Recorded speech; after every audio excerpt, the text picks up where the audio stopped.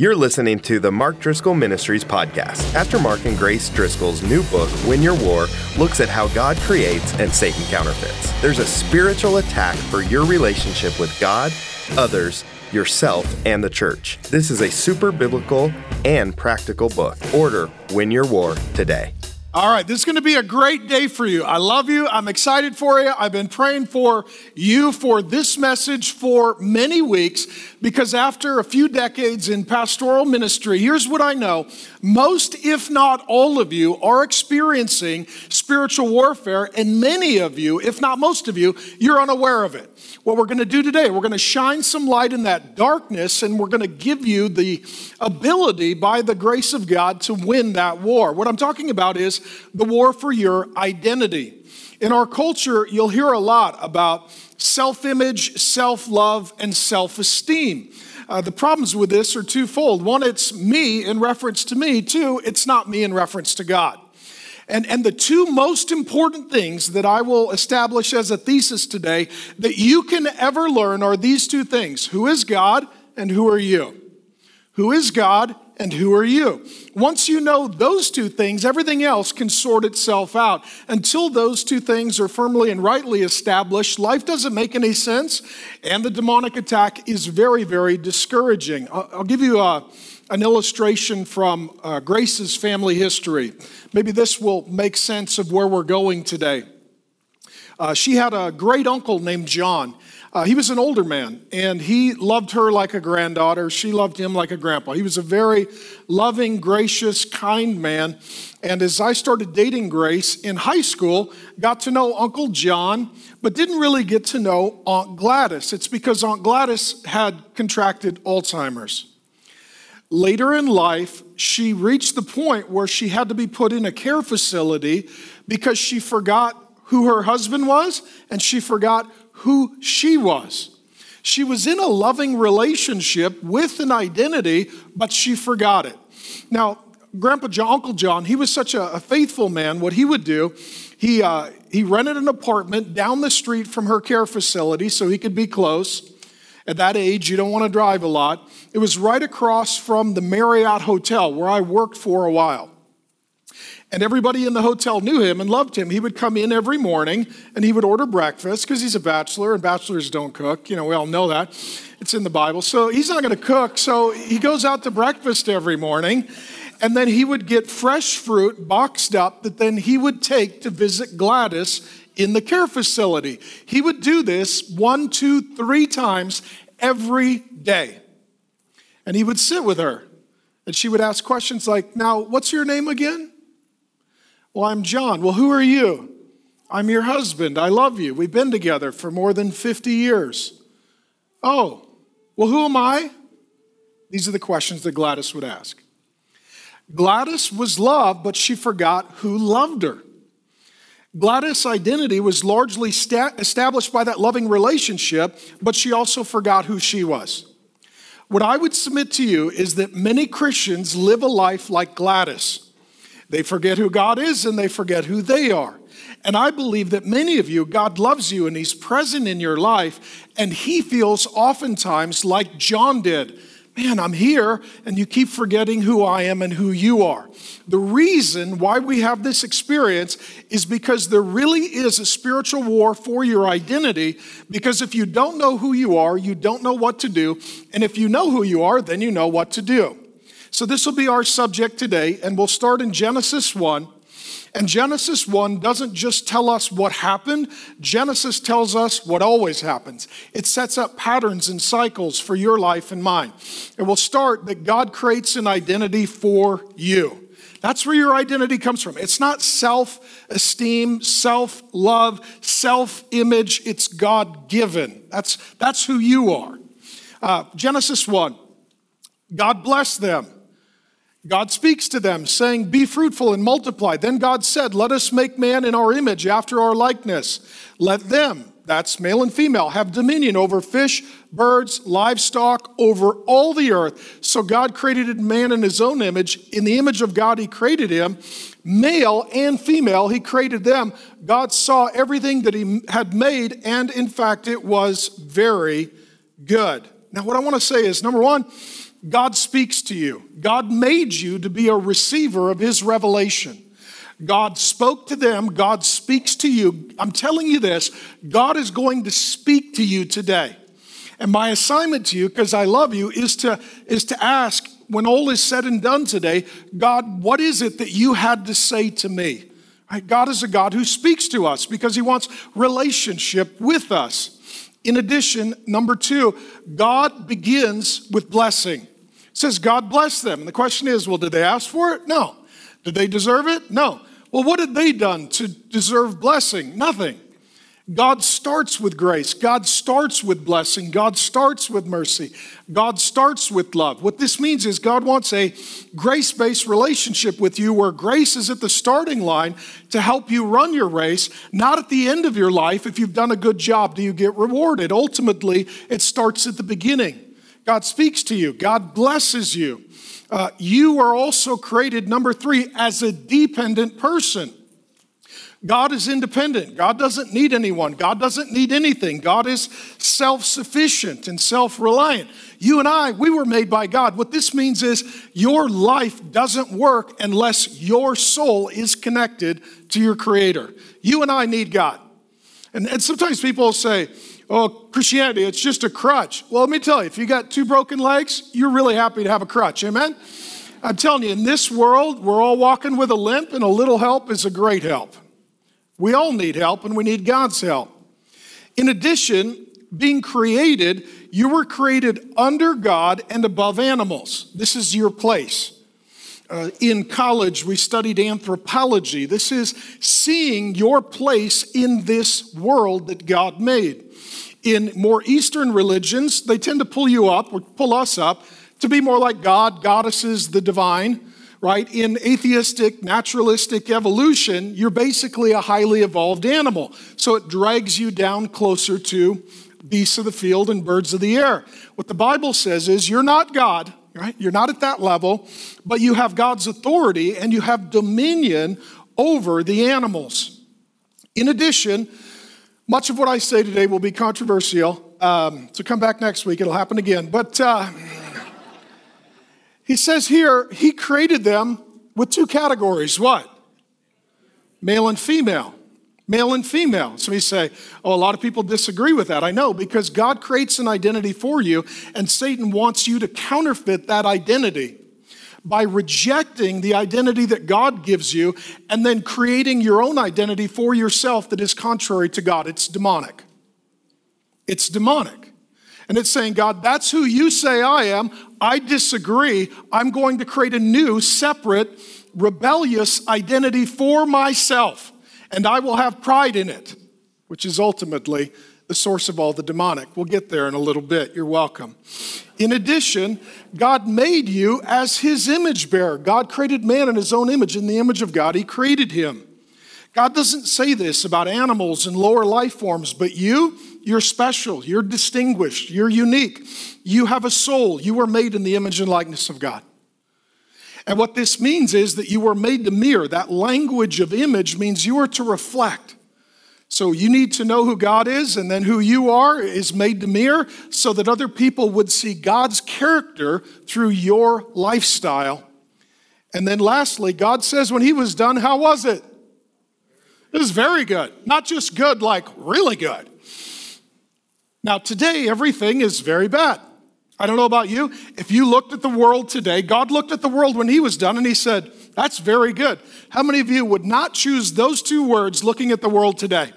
How do you see the world? Very good. Okay? Then you're not very sober. It's not going well. It's not going well. So when God is all said and done, this is our identity. We belong to God, we're loved by God, we're spoken to by God, we're provided for by God, we bear the image and likeness of God, we exercise the dominion of God, and it's all very good. And then something happens. And that is that Satan counterfeits an identity for God and you. Genesis 1 is where we begin. Genesis 3 is where Satan enters in. Some of you don't consider Satan the demonic, the unseen realm. It's real.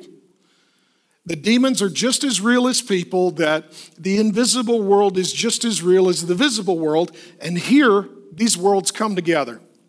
Genesis 3, I'm summarizing it here. Now the serpent, that's Satan, that is a personal, conscious source of evil. The serpent was more crafty, a lot of schemes and plans, than any other beast of the field that the Lord God had made. He said to the woman, did God actually or really say, you shall not eat of any tree in the garden? But the serpent said to the woman, you will not surely die, for God knows that when you eat of it, your eyes will be open and you'll be like God, knowing good and evil. God says, I have an identity for you. Satan shows up and says, you need to create your own. That's a counterfeit. This is how the demonic realm works. God creates, Satan counterfeits. A couple of things about this counterfeit identity. Number one, if you ask the wrong questions, you end up at the wrong answers. His question is, did God really say? He's questioning. Some questions are really accusations. If somebody comes up and says, why are you so stupid? Is that a question? Not really. Somebody like, I don't know. Well, maybe they were accurate, but nonetheless, right? If you're like, why are you such a loser?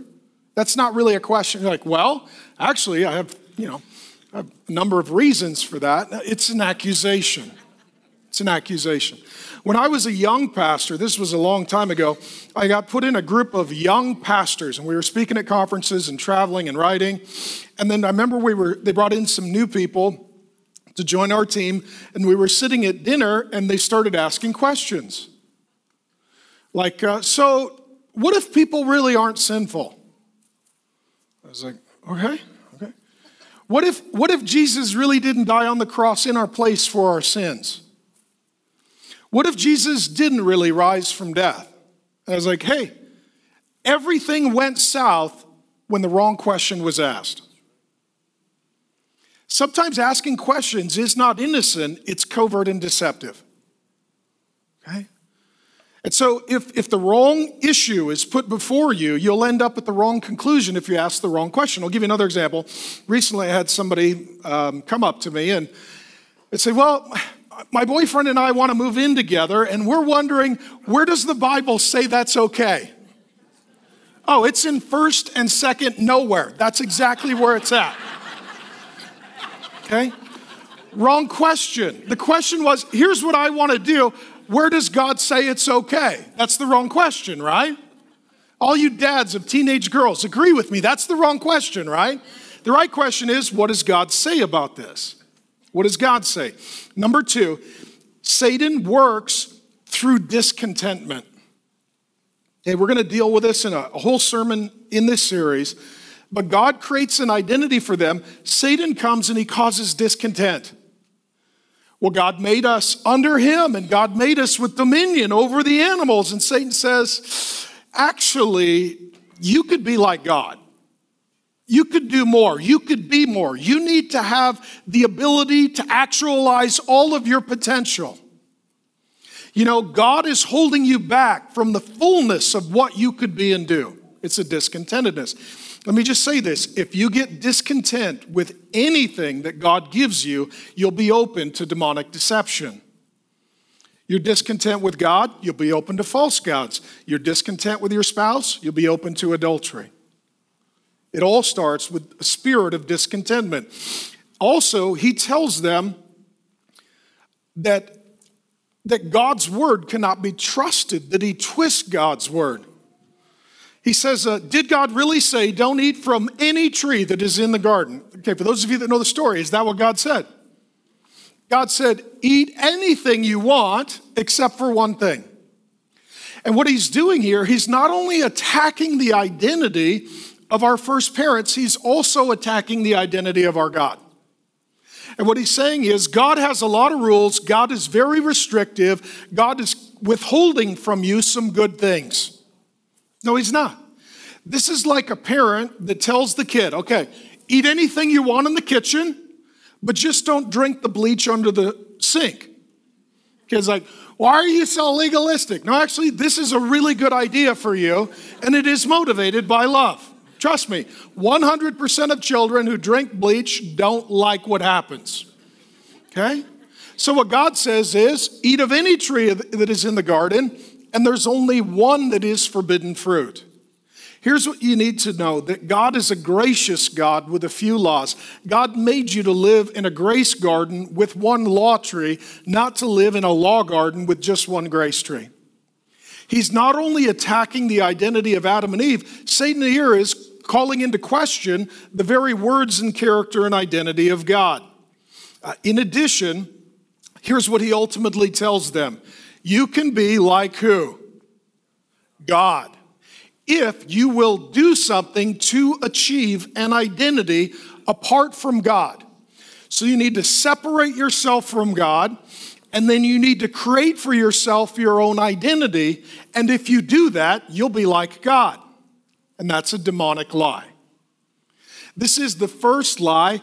This is the lie that many believe and Mormons believe. It's all based on a demonic deception. That being said, God told them that they were made, we were made, you and I were made in his what? Image and likeness. Here's what God said, I made you like me. Satan's like, no, he didn't. You need to separate yourself, create a separate identity, and show God who you really are. No, identity is received from God. It's not achieved by you. And what happens in Genesis 3 is a process and a pattern of self-destruction. Self-destruction. Adam and Eve will self-destruct. Chapter 4, they have two kids. One murders the other. Self-destruction.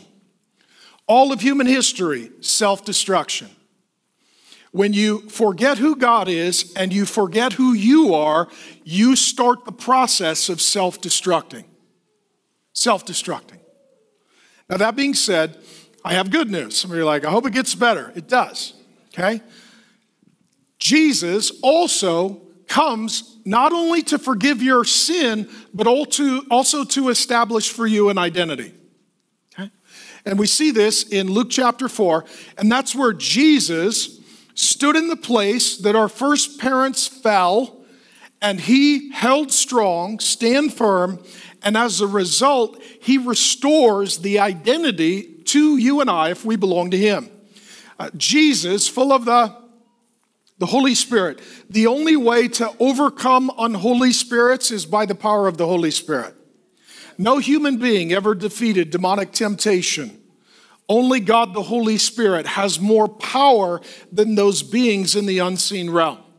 You can be filled with the same Spirit as Jesus Christ. You can walk in the same authority of the Holy Spirit as Jesus Christ. Jesus, full of the Holy Spirit, returned from the Jordan. Chapter 3, just prior to this, it was at his baptism. That's where he was baptized, in the Jordan River. Same place I baptized my dad, and we baptized one of my sons. He was led by the Spirit into the wilderness for 40 days. Some of you find yourself in a season where life feels like you're in a wilderness. It may be that God led you there. Just because you're in a difficult place doesn't mean you're necessarily out of God's will. Adam and Eve were cast into the wilderness, so Jesus goes back to that place and picks up that fight. He was there for 40 days being tempted by the devil. Part of demonic temptation is simply temptation. One of the schemes, the tactics of your enemy and God's adversary is just temptation. God says no, Satan says yes, you got to decide. Am I going to take the forbidden fruit? And let me just say this, we've all got our forbidden fruit. We've all got something for us that is very tempting. So Satan comes to tempt him, and he ate nothing during those days. He's fasting. The devil said to him, if you are the Son of God. What is that? That's an attack on his identity. That's an attack on his identity. If you are the Son of God, command this stone to become bread. Is it a sin to turn stone into bread? If it's not a sin to turn water into wine, it's not a sin to turn stone into bread. The issue is sometimes not what you're doing, but who you're doing it with. Right? Some of you are like, it's good to go on a date with your spouse, not somebody else's spouse. It's not just what you're doing, it's who you're doing it with. When the devil, it is written, if then you will worship me, it will all be yours. And Jesus answered him, it is written, you shall worship the Lord your God, and him only shall you serve. And when the devil had ended every temptation, he departed from him until an opportune time. So Satan shows up to attack his identity. Jesus holds firm, has victory. Satan leaves him. Does Satan leave him forever? Nope. Let me just say this. There will be times, days, seasons, moments where Satan shows up in your life and you didn't invite him, but he invited himself. And it says then, and Jesus returned in the power of the Spirit. A couple of things on identity. Jesus' identity is from the Father. Okay? He says, here's what Satan says, if you are the Son of God. For those of you that know the story, the previous chapter, Luke chapter 3, Jesus was baptized, so the Son of God goes into the water, the Holy Spirit descends on him in the form of a dove, and God the Father speaks over Jesus, just like he spoke over you and I at creation. He spoke over Jesus, and what did he say? This is my Son. That's Jesus' identity as the Son of God. This is my Son in whom I am well. Please question, what had Jesus done? Nothing. He hadn't cast out a demon. He hadn't walked on water. He hadn't preached a sermon. God starts by loving his Son and being pleased with his Son. And Satan shows up and says, if you are the Son of God, he's questioning what God was saying. And so what Jesus does in the moment, he works from his God-given identity, not for a self-created identity. This is where almost all curriculum and education has some demonic element. Who do you think you are? Who do you want to be? Why do you think you're on the planet? What potential do you think you have? It's trying to create an identity for yourself rather than receiving an identity from God. The result is a life of real toil and turmoil and struggle because we're trying to become someone, we're trying to become something rather than acknowledging who God already says we are. The reason that Jesus can say no to temptation is because he knows who he is. That's not me. God's my Father. I'm his Son. We don't do temptation and sin. Once you know who you are, you know what to do. And then what I love is Jesus made the fight not between himself and the demonic, but between the demonic and what? The Word of God. Jesus says, I think it's 4 times here in Luke chapter 4, Satan says something. What does Jesus say? It is written, it is written, it is written, it is written, it is written.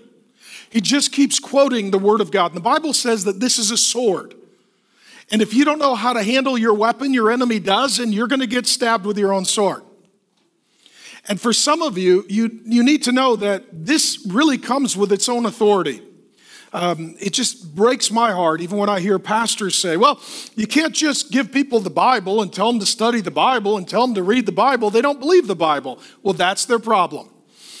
And the solution is not, therefore, we get rid of the Bible, but we force them to argue and deal and wrestle with the Word of God. I know this is true because that's how I became a Christian. I was in college. All of my classes were opposing the Bible. So I started reading it, and my first thought was, there's a lot of falsehood in here. There's a lot of things I disagree with. And then God showed me that was the problem. That I was the problem. That I was trying to live and think independently of God, and I needed to surrender and submit to the Word of God. It's where Satan is a liar. He's the father of lies. All he ever does is lie. Jesus says, you'll know the truth. The truth will what? Set you free. You're delivered. You get to go live your life as God created and intended. And then lastly, and let me say this too. Jesus memorized the scriptures just like you do. Jesus, while on the earth, he humbled himself, Philippians 2 says, And it says in Luke 2 that he grew in wisdom, stature, and favor with men and God. So these are possibly verses that Jesus has quoted when he was a little boy, but he doesn't use them till he's a grown man. Here's what I'm telling you. Much of what you're learning right now is for 10 or 20 years from now. Some of you are like, I don't need to know that today. Well, you will tomorrow, so study today. Get to know God's word today. And then lastly, Jesus' victory came from his identity. What happens is that the Father gives an identity to Jesus. Satan attacks the identity of Jesus, which is also attacking the identity of God. And Satan is trying to put something on him, but Jesus doesn't allow it in him. Here's an insight. One of our pastors, Jimmy Evans, in a season of our life some years ago, we were under lots of false accusation. It was a brutal season, if I'm honest. Things being said that are not true or based in reality. And what Pastor Jimmy told us, he said, when someone tries to put something on you, you just can't let it in you. What does he mean by that? If someone is putting an identity on you, putting it in you means now you're starting to agree with them. What Satan is trying to do here is to take the identity that God the Father put on Jesus, this is my son, take that identity off, put the identity on, you are not the Son of God, and ultimately you should worship me and not God. Your identity should be found in this relationship, not that relationship. You should do what I want you to do, not what he wants you to do, and Jesus doesn't let that in him. Here's what I'm saying. We live in a world of name-calling and bullying and shaming and slandering and lying. And Satan is going to try to put it on you, but by the grace of God, don't let it in you. Don't let it in you.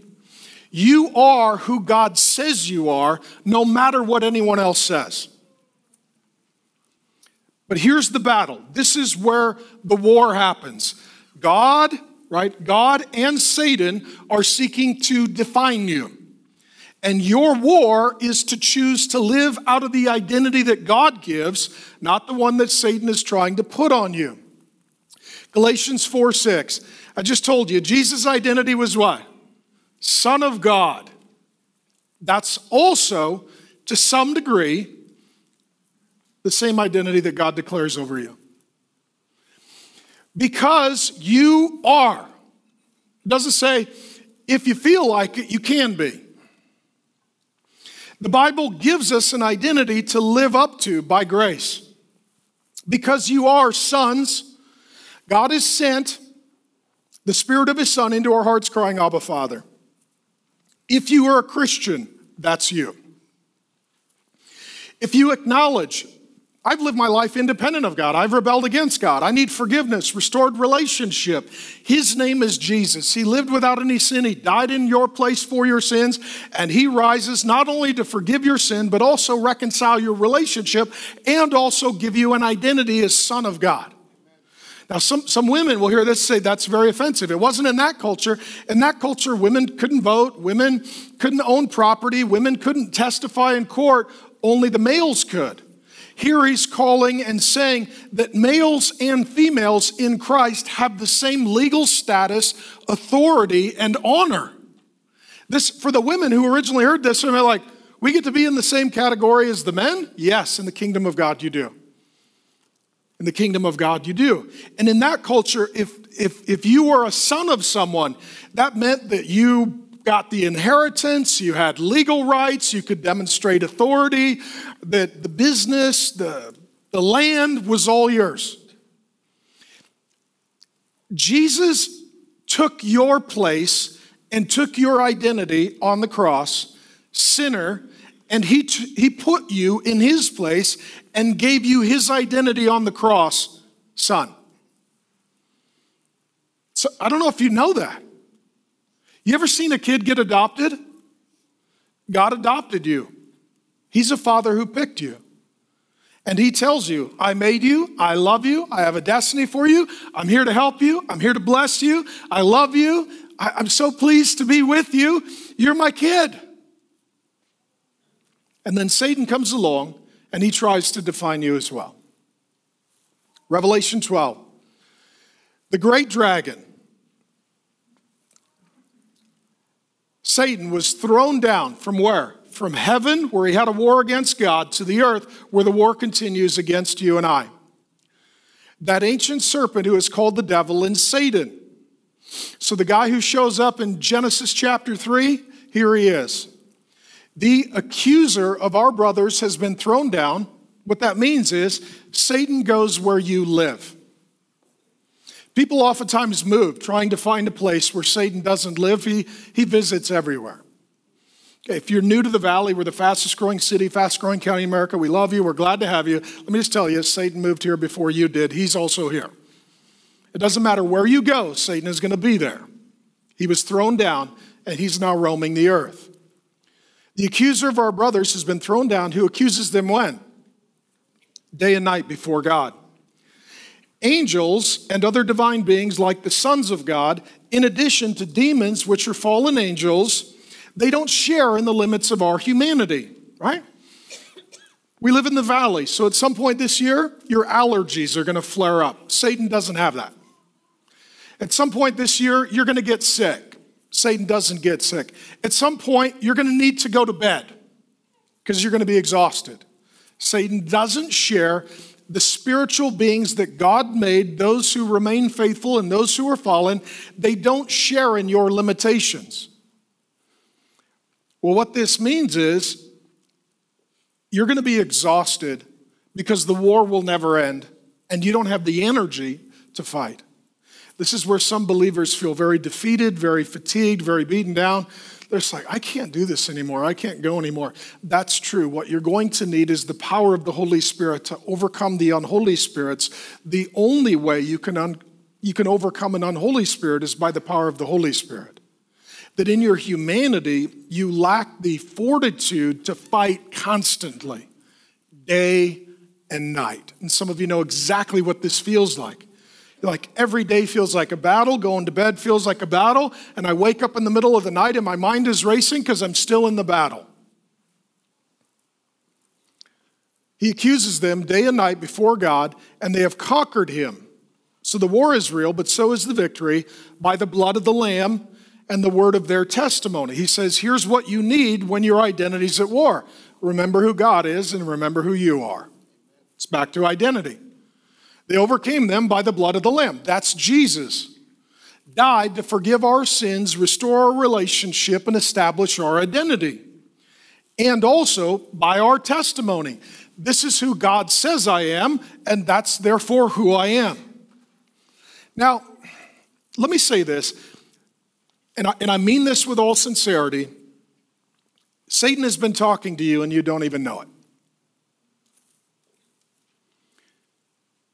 Sometimes these accusations are just vague condemnations. There are people that have a sensitive, tender conscience. They do love the Lord. They want to do what's right. And Satan will send as an accusation some general, vague sense of condemnation. I've had people say, man, I feel so terrible. Well, what did you do? I don't know. I don't know, but I know God is angry at me. I know God is unhappy with me. I know I've done something. I just don't know what it is. Maybe that's demonic accusation. Because God gives conviction, Satan counterfeits with condemnation. Conviction is very specific. Hey kid, I love you. This is a problem. Let's make an adjustment. That's parenting. God's your dad. The counterfeit of conviction is condemnation. You failed, you blew it, you screwed up. Yeah, you're a wreck. Okay, well, what specifically and what do I do? There's no hope. There's just no hope. And the Bible says, I think it's Romans 8:1, there is therefore now no condemnation for those who are in Christ, but the accuser will show up to condemn you. If you don't know what it is, ask the Holy Spirit, and if he doesn't tell you, assume it might be a demonic accusation. And also, the accusations are against your identity. That's why you need to remember who your God is and who you are. Let's talk about this. This is a section of God's word that I have used hundreds of times in meetings. If you don't understand that it's not just you and God, but you have an enemy who is also God's enemy, then what will happen is when you think something or you hear something, you will either have God contempt, God, why do you say this to me? Or you will have self-contempt, why do I hate myself? If you don't understand the demonic, then you will lose every single time. Because you'll take what Satan is doing and blame it on God or blame it on you, which is part of the deception. Let me see if you've ever heard anything like this or thought anything like this. You are worthless. You are a failure. You are hopeless. You are disgusting. You are not a real Christian.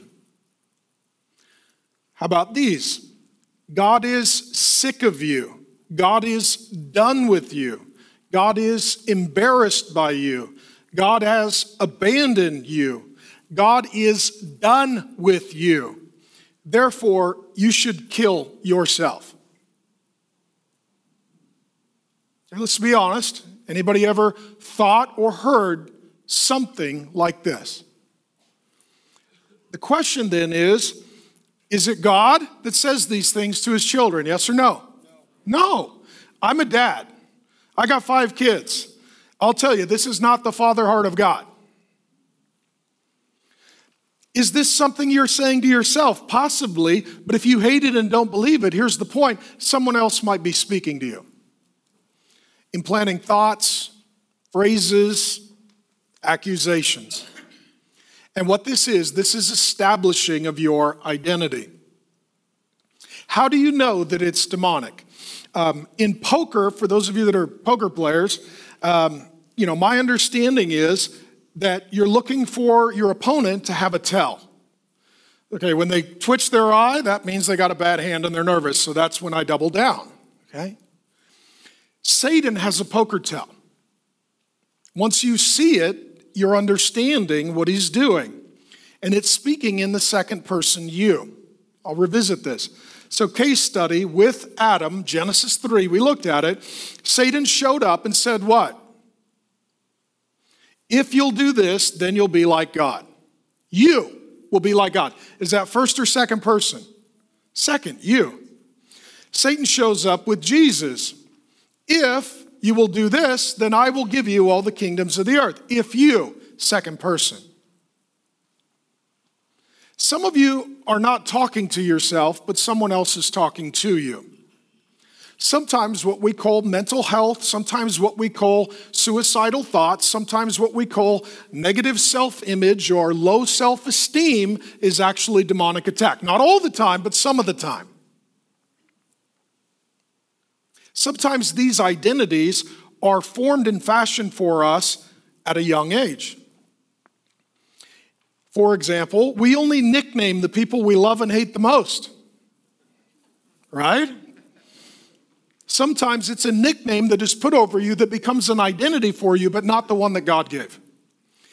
Be careful in this. In family systems, especially larger families, it's almost like each child is given a role to play, and that's their identity. Well, I'm the dumb one, they're the smart one. I'm the ugly one, they're the pretty one. I'm the responsible one, they're the fun one. And what happens is these identities get cemented very early, but they're very ungodly.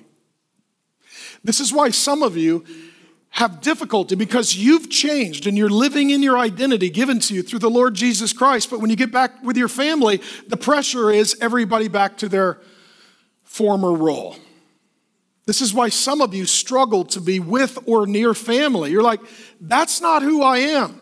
That's not who I want to be. That's not who God destined me to be. But when I'm with the family, I need to assume my previous identity.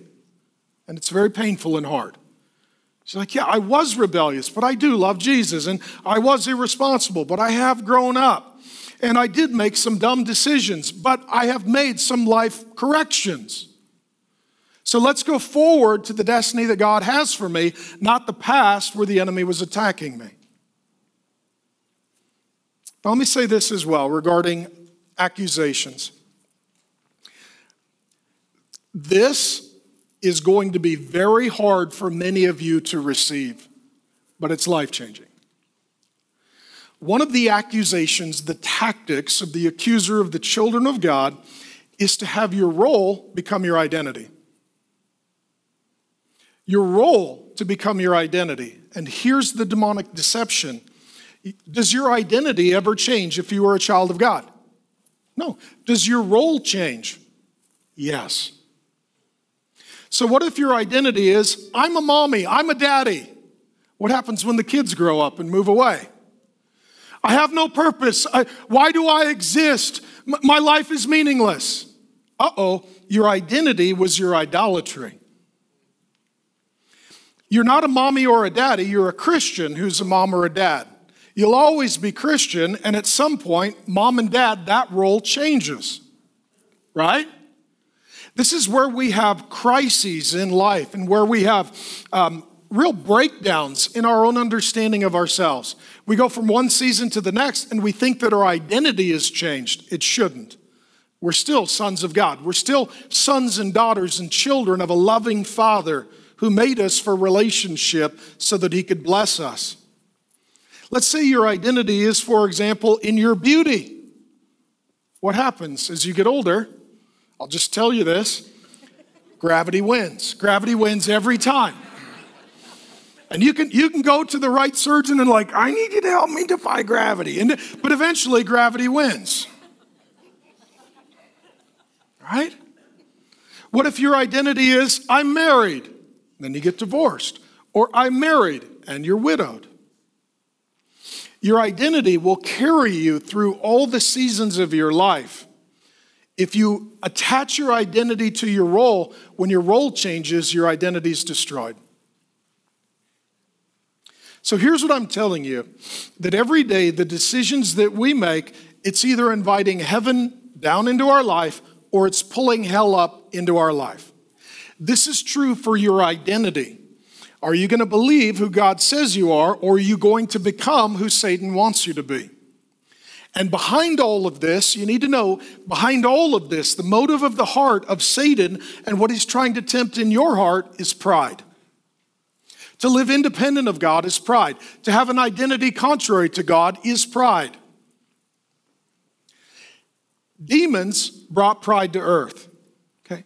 Genesis 1:31, we looked. It said that when God finished his work, everything was very good. Pride did not exist on the earth. It's a foreign value, if you will, that Satan and the demonic realm brings to the earth. When Jesus comes again and is done with the earth, there won't be any more pride. And what happens is you see these two things go together. I have an identity and I'm proud of it. That's demonic. No. It's just high self-esteem, which is another word for pride, which is demonic. But we all feel this way, and it's demonic. Well, our community college professor said it was okay. Well, he's demonic. Okay, I'll just keep doing this, but I'm trying to make the same point. That's hell up, not heaven down. That's pride, not humility. God creates humility. Satan's counterfeit is pride. Proverbs 6:16. There are 6 things the Lord hates. This is kind of funny. Yes, 7 that are an abomination. I don't know how this is working. He's like, all right, God has 6 things. He's like, 7. 7 things. All right, so 7 things. What are the things that you hate? Okay, if you were going to make a list of what you hate, what would be the first thing on your list? Here's God's list. A proud look. Number 1 on God's hit list and hate list is pride. Because that's the problem under all the other problems. God's list starts with pride. How many of you realize that your identity is based in pride? I'm smart. I'm successful. I'm beautiful. I'm funny. I'm demonic.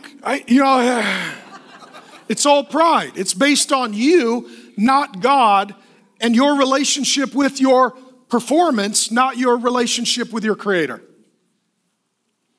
Ezekiel 28:2 talks a little bit more about pride. Let me just say this. Our world doesn't even hold humility as a virtue.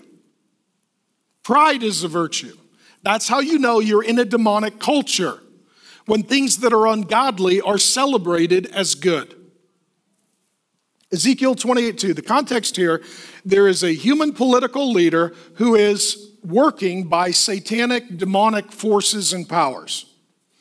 And so what happens in Ezekiel 28, some of the commentators say, oh, it's speaking to a human ruler. Others will say, no, it's talking to the spirit being at work behind that human ruler. And the truth is, it's a both and. Just like there was a guy named Judas Iscariot that was filled with Satan.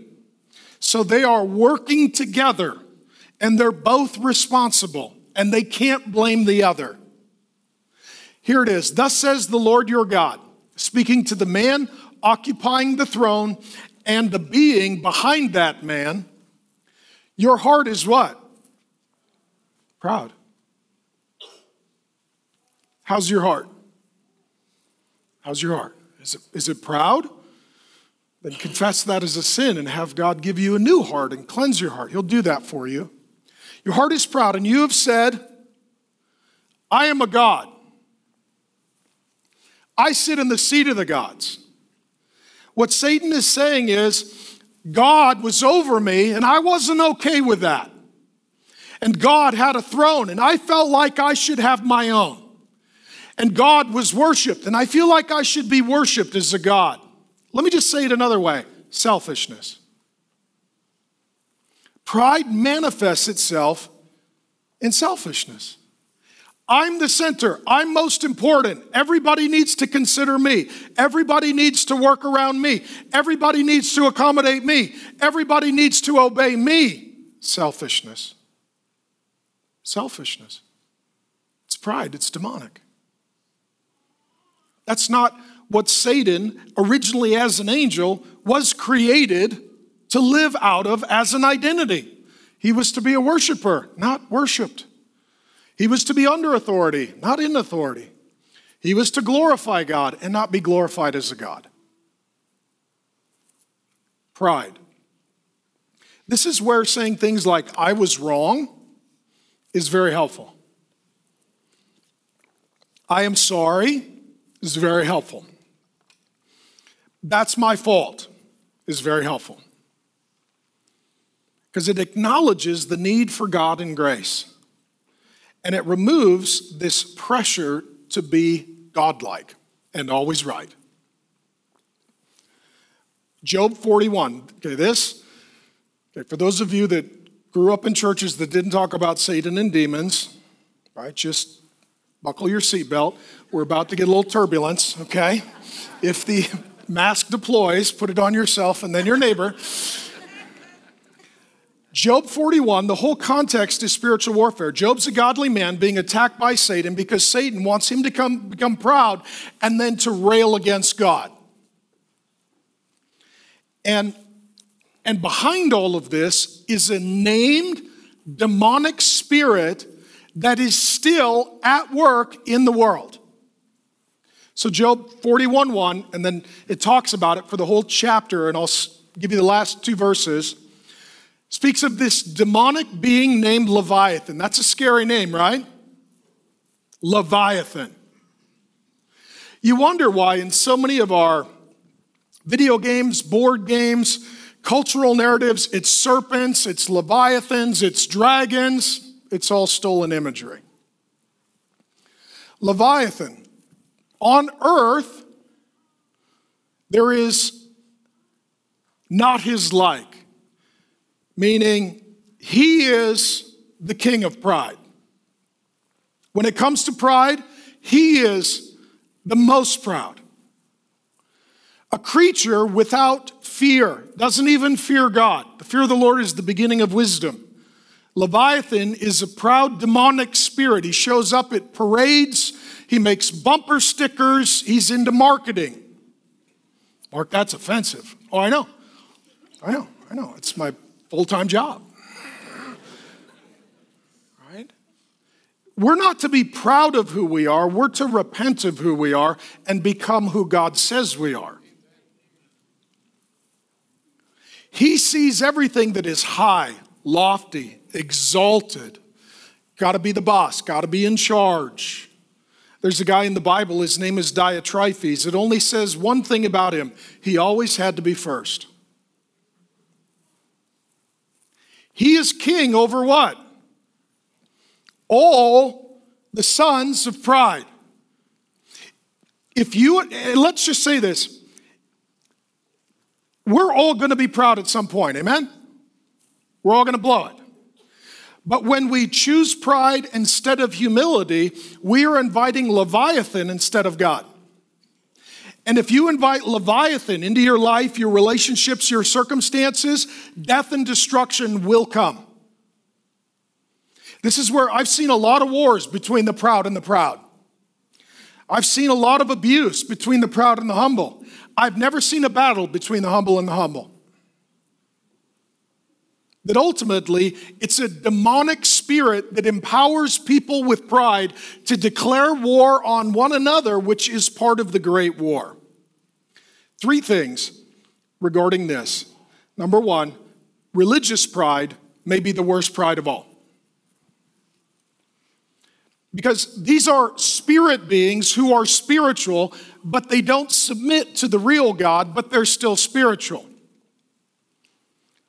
Sometimes religious pride, things done and said in the name of God, are the most demonic and deceptive and prideful of all. Religious pride is the worst pride.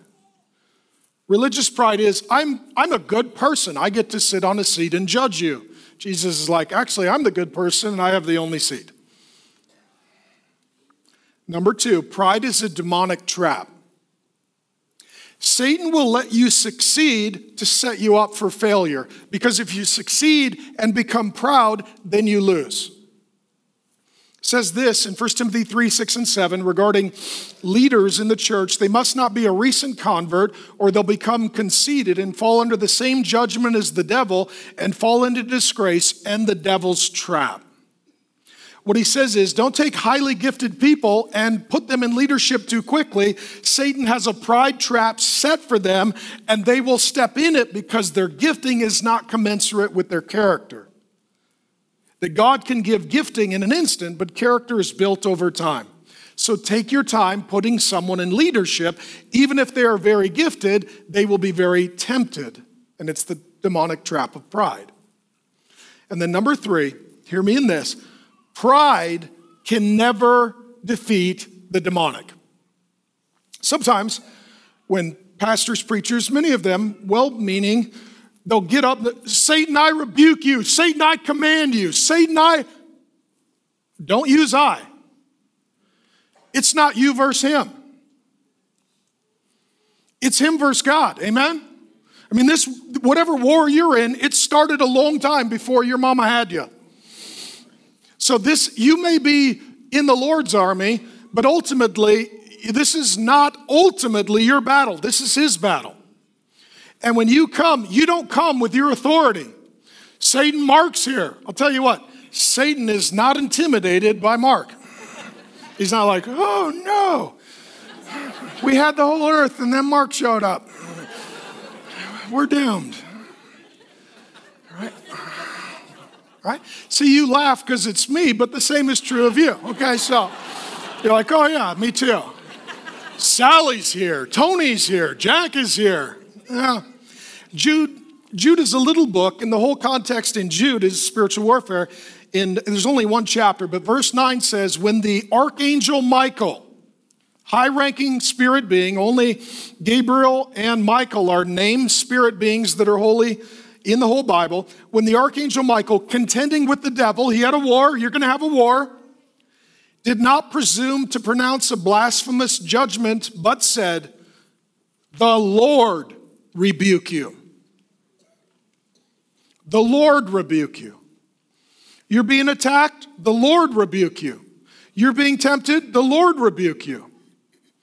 Your family's under siege, your marriage is under attack, The Lord rebuke you. This is between you and him. And I come with his authority and I need to exercise it. But sometimes Satan will let us have a victory to get us proud, which is setting us up for defeat. So humility is the key.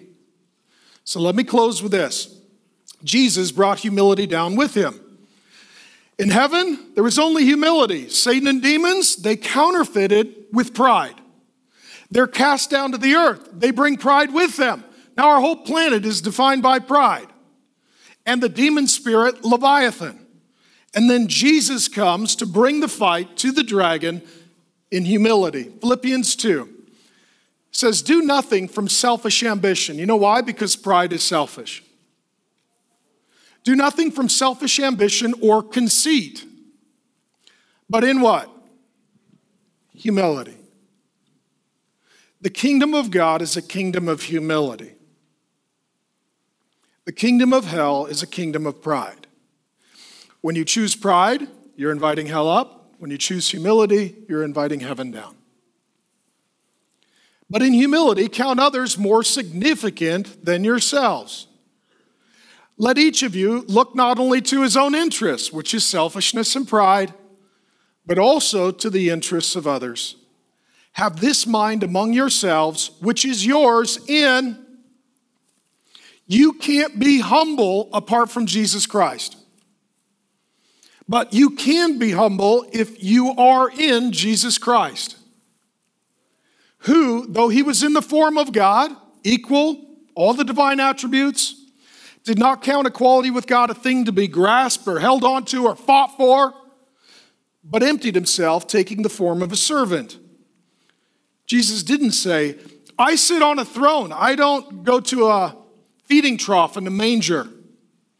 I like hearing angels say, holy, holy, holy is the Lord God Almighty. I don't like hearing crowds shouting, crucify him, crucify him, crucify him. I like streets paved with gold. I don't do carpentry. Jesus is humble. And when Jesus comes down, he brings humility with him. A couple of things on humility. Humility is not thinking less of yourself, but it's thinking of yourself less so that you can think of God and others more. It's not thinking less of yourself, it's thinking of yourself less. Self-loathing and self-hatred is not humility, it's demonic pride. Some people are like, that's why I hate myself. Okay, that's not who God says you are. He says you're loved, not hated. If you're choosing a demonic identity rather than your God-given identity, you're being proud and you're telling God that he's wrong. God, I know you say I'm loved, but I hate myself. Well, that's demonic. You're disagreeing with what God is saying. And sometimes what people will do, they will just trash themselves seeking to get you to what? Flatter them, which is pride.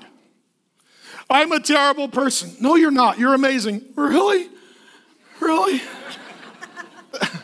That's not humility. That's pride. So sometimes self-loathing, self-contempt, self-harm, self-hatred is actually pride. Number 3, humility is a direction we travel in, not a destination we arrive at. Nobody could say, I used to be proud. Thankfully, that's over.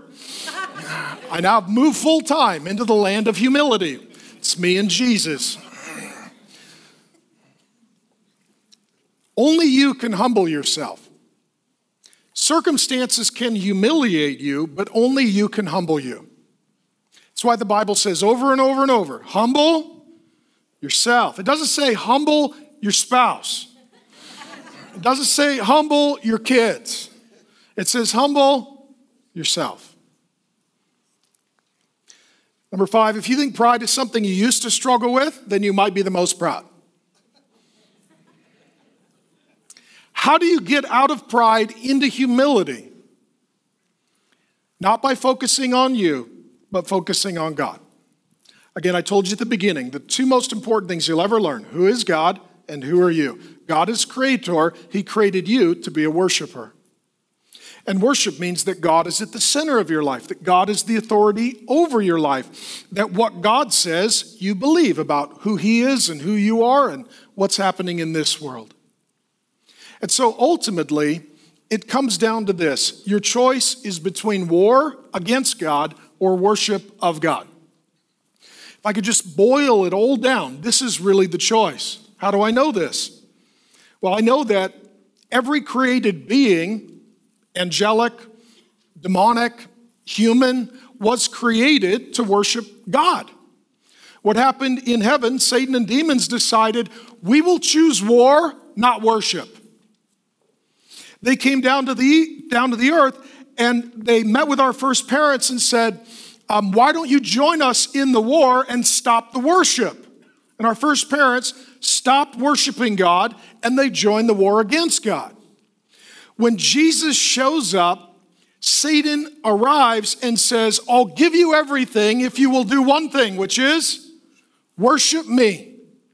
The war, my friend, is always, ultimately, eventually, over who you're worshiping. Is it Satan? Is it you? Is it God? So I'm going to invite the band forward at this time. Guess what we're going to do? We're going to worship.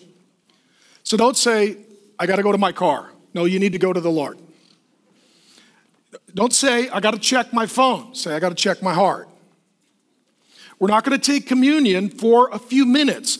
I want you to think about these things. I want God the Holy Spirit to speak to you. What is He saying to you? What is He revealing to you? What is He forgiving you of? What is He unburdening you of? What lies have you believed? What pride have you fed? What deliverance does God intend?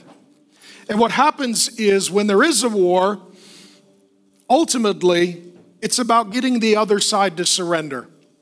In worship, we surrender to God. And that keeps us from surrendering to Satan and demons. So I'm going to encourage you as well, as you worship, know it's an act of war. Know that the angels and the departed saints in the presence of God, they are worshiping God, not warring against God. And when we worship, we join them. You may feel inclined to get down on your knees, which is a sign of what? Surrender and humility. Jesus, I surrender to you. This battle is yours, not mine. I also encourage you, raise your hands, which is the universal sign of what? Surrender. God, I surrender to you. I invite you down. I will live out of the identity that you give me because you love me and my life doesn't work apart from you. And then in a few moments, you're going to partake of communion, remembering the broken body, shed blood, the forgiveness of sin, the restoration of relationship, and the establishing of unshakable identity that God has for you in Christ. Amen? Let me pray as the band leads us. Father God, I pray against the enemy's servants, their works and effects. The Lord rebuke you. Any unclean, unholy, ungodly spirit who would be tormenting the dear people of this church and those who are joining us online today, the Lord rebuke you. To Leviathan, the father of all that are proud, the Lord rebuke you. To the false identities that were put on these dear people through enemies or bullies or maybe even misdirected families. Lord God, you say that we are sons. You say that Jesus is the Son of God. We come now to declare war on everyone and everything that is against you by worshiping you in Jesus' name.